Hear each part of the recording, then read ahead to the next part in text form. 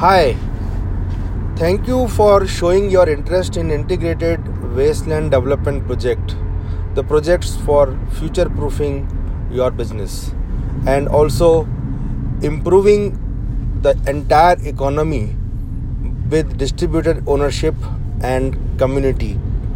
Involvement of community in agriculture has got a history of 5,000 years, and India has seen the most glorious time, the golden age, when our agriculture was the best. But today, it is not that. So today we have an expert, India's top expert in integrated wasteland development, Mr. M.L. Manto, a man from Kashmir, a family known for apple orchards, and he is a horticulturist by profession, and his doctorate subject is orange.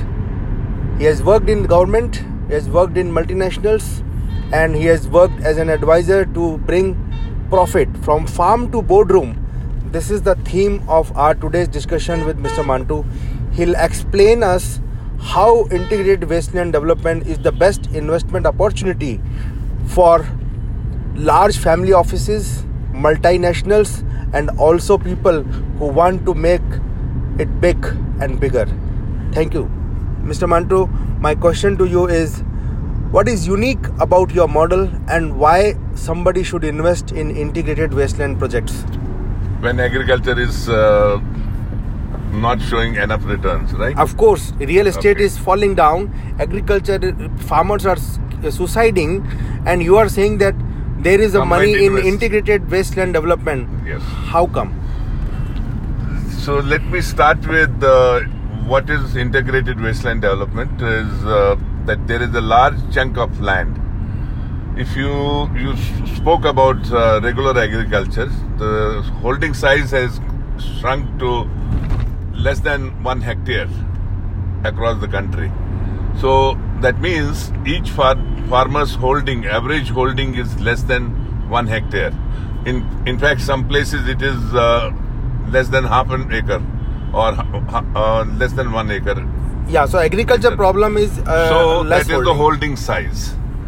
Holding size, the problems start with holding size and then it escalates to cost of capital, equipment, technological utilization, and all those things, and production and productivity, all those things.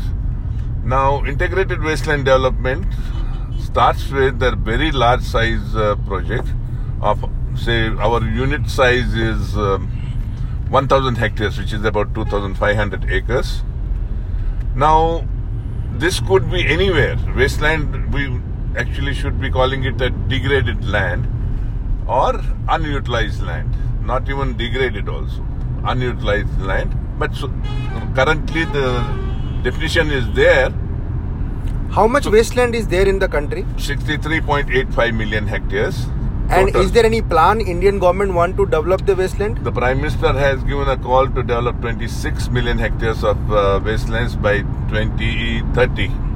And we as a group have taken the responsibility of developing 1 million hectares by 2030, which is about 10 years now. Are you going to buy 1 million hectare, are you saying? No.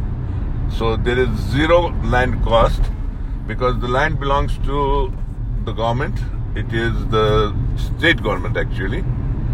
So land is going to be leased to a cooperative of local farmers, which will be registered locally. There won't be any outsider, and all the assets created on that land would also belong to the same cooperative, local cooperative. So which means... So cooperative you mean FPOs, Farmer Producer Organization? Yes, Farmers Producers Organization or a cooperative society. Okay. So either way it is the same thing actually. Okay. So they remain the owners of part land, and the rest of the land actually remains with the government itself. It's only leased to the cooperative, and cooperative is also by the farmers of the local area only. So in your projects, what is the initial lease period? It has to start with about 30 to 40 years and to be extended by a couple of installments of similar years. So you are saying that an investor can invest in a large-scale agriculture project without owning the land? Oh yes, Okay. because the profits will start actually flowing in because there is zero cost for the land, and for the government it's a win-win situation for the government, for the local people, and for the people who are developing it. It's going to be a win-win situation for everybody because the land is already there. For the government, because it's not producing anything, so they don't have any problem in leasing it out. And farmers are sitting there without any work, so the human resources are locally available. And I think, sir, I heard that you are talking to international agencies like IFC, Washington and World Bank for the soft loan because the capital requirement is huge for these kind of large projects. And in your past experience, you have got the approvals also. Can you share a little bit about that? Yes. Now, when we are talking about developing 1,000 hectares of land, if we take this as an example, so which means this would be extending, say, couple of kilometers in each direction, which means there would be around 300 to 400 crore over the period of 8 years you will be requiring as an investment. Yes, so it would be required for fencing, it would be required for developing irrigation sources and the irrigation systems, and then the little bit for land development and planting materials, human resource. So a lot of capital is required, but the major capital which was going to be used for land purchasing is eliminated completely, and that elimination actually brings in the ROI. profitability. So friends, the ROI of Ladakh project as expressed by Mr. Manto is between 20 to 25%, and in Ladakh he has successfully cultivated 25 crops out of 27 crops trialed, and finally he is now planning to focus on 4 crops. One is saffron, hing, apple and apricot, and also agroforestry and layberry. So with this very laser sharp focus, large scale project, and supported well by the local community and the government, there cannot be any other win-win solution and any sustainable environment friendly solutions. More points. These projects, which are community interest projects and community development projects, because this addresses the various socio-economic problems of the country which have never been attempted or solved so far, can be solved through this. So Mr. Manto, when I was in my school days, I read a revolution called Bhudan by Vinoba Bhave, wherein he said that everybody should become landowner. So in your model, how different your model is, because you are also making every landless a landowner, but what next? Vinoba Bhave ji, the architect of Bhudan, was a saintly person, and I pay respects to him every day.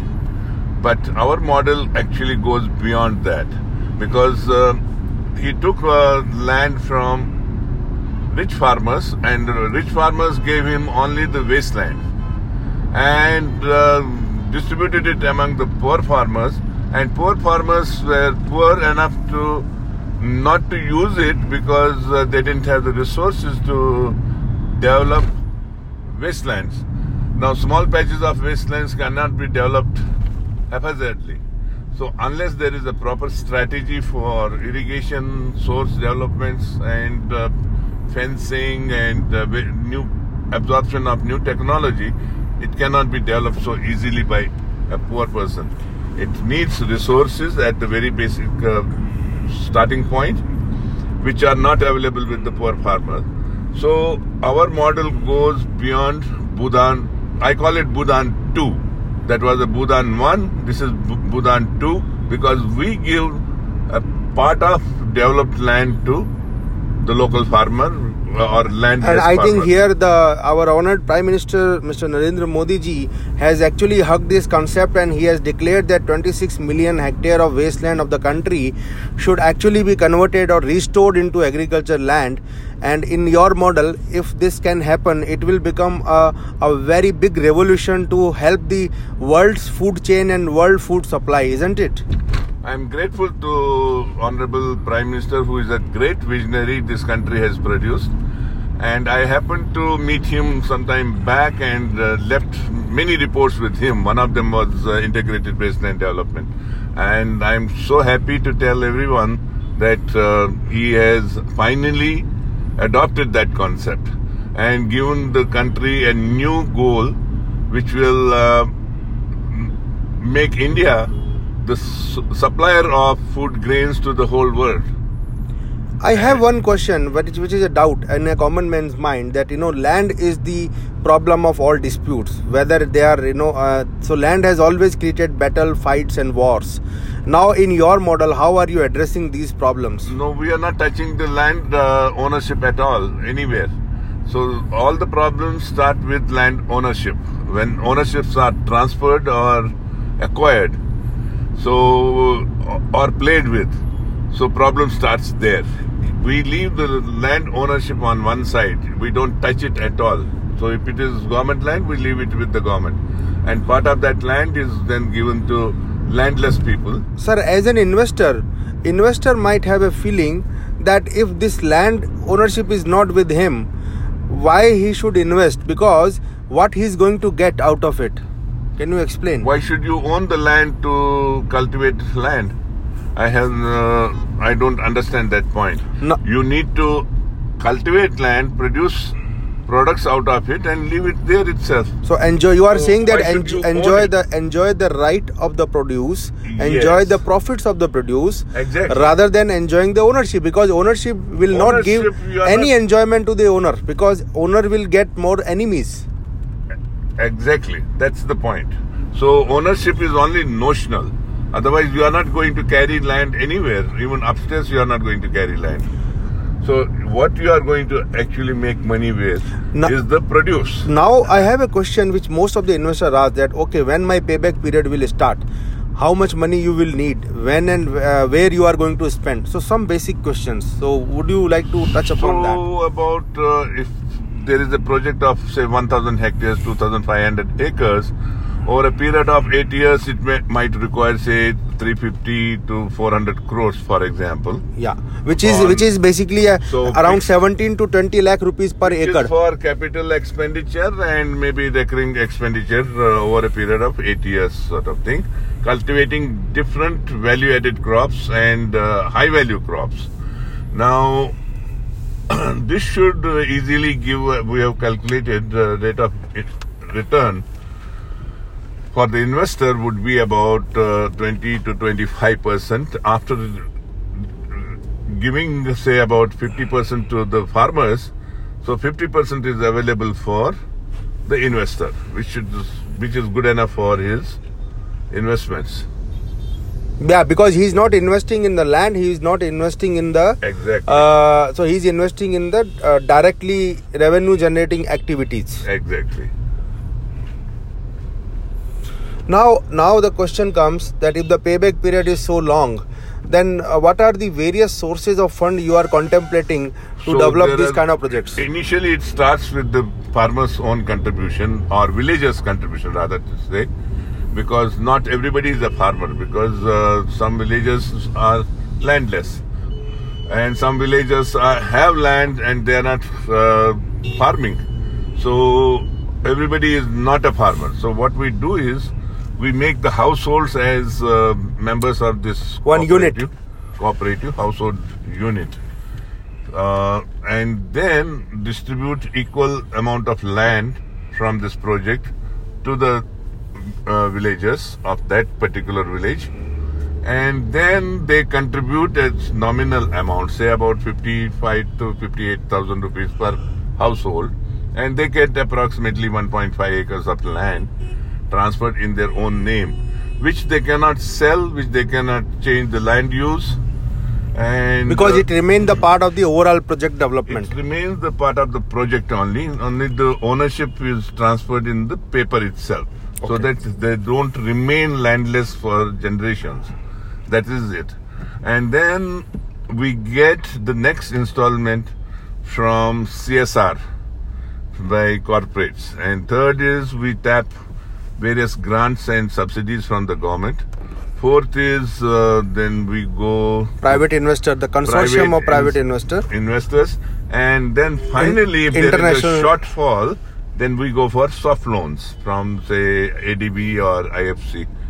Wonderful. So, sir, in this model, you are saying that the capital source is not a problem because there are 5 sources of money. But in terms of strategy, it is a central command and control for 5 years. How it is going to run? Let me also come back to the very first question. When you said that if regular agriculture is not generating profits, how can integrated wasteland development generate profit? Now, regular agriculture, as the holding size is very small, is not able to attract necessary capital. Yes. From various sources. Is not attracting technologies. It's not attracting equipment. You cannot use heavy machinery on the small holding. So, you have all the disadvantages. You can name all the disadvantages. Your cost of capital is way too high from the local money lenders. No, capital is not available also. Yeah. And if it is available, very high cost. It is at a very high cost. 24 to 36% cost people are paying. I would say it is even up to 100% of interest rate. So, which is good enough to kill him 10 times in this lifetime. Yeah. Not once, 10 times. So, in this case, large size project, you have got, and this is a community development project. Farming is not taken as a community development project. Farming is a solo project.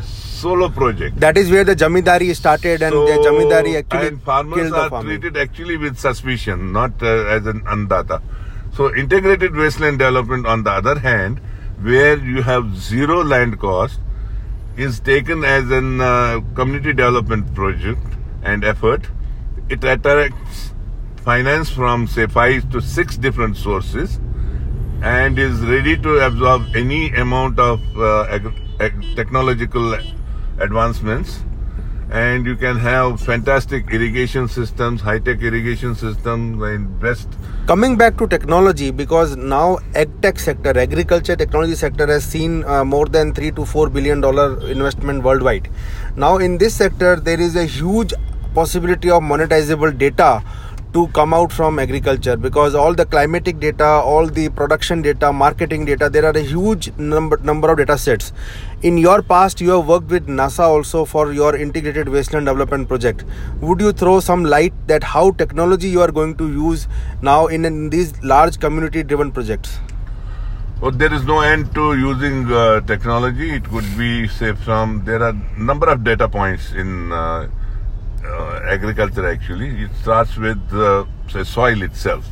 So you can have number of sensors in the soil which will trace the moisture content as well as the nutrition of the soil, and then it goes to the plants and goes to the irrigation system, and then it goes to pest control, diseases, and then it goes to ripening and maturity and the harvesting of the crop, and then it goes post-harvest sector. So there are n number of data points being generated, and then there are outside factors which have direct influence on agriculture, like, for example, wind, sunlight, clouds, rainfall, storms. So timely and untimely moisture content in the atmosphere. So there are n number of data points which is of very high value, and so technology has a fantastic role to play there to, say, preempt the damages caused by various storms. You can have different crops planted in advance after knowing these data points and analysis of these data points. So friends, after listening to Mr. Manto about the farm to boardroom, now I understand that his 40 years of experience in various aspects of integrated wasteland development, be it technology, be it horticulture, be it the political system, socio-economic transformation. So he is a man with intense knowledge. So Mr. Manto, my question, and thank you for answering all those questions very honestly. My question is that, would you be available for the world for any kind of, knowledge sharing or a consultancy? Because as a person, there is always a limitation to scale up. but this is the need of the hour. So how do you plan to venture into consultancy? Because a lot of data companies, agtech companies and seed company, pharma company, they need backward integration. Some companies need forward integration. So how do you propose the integrated wasteland development theme of yours should be percolated to all over world?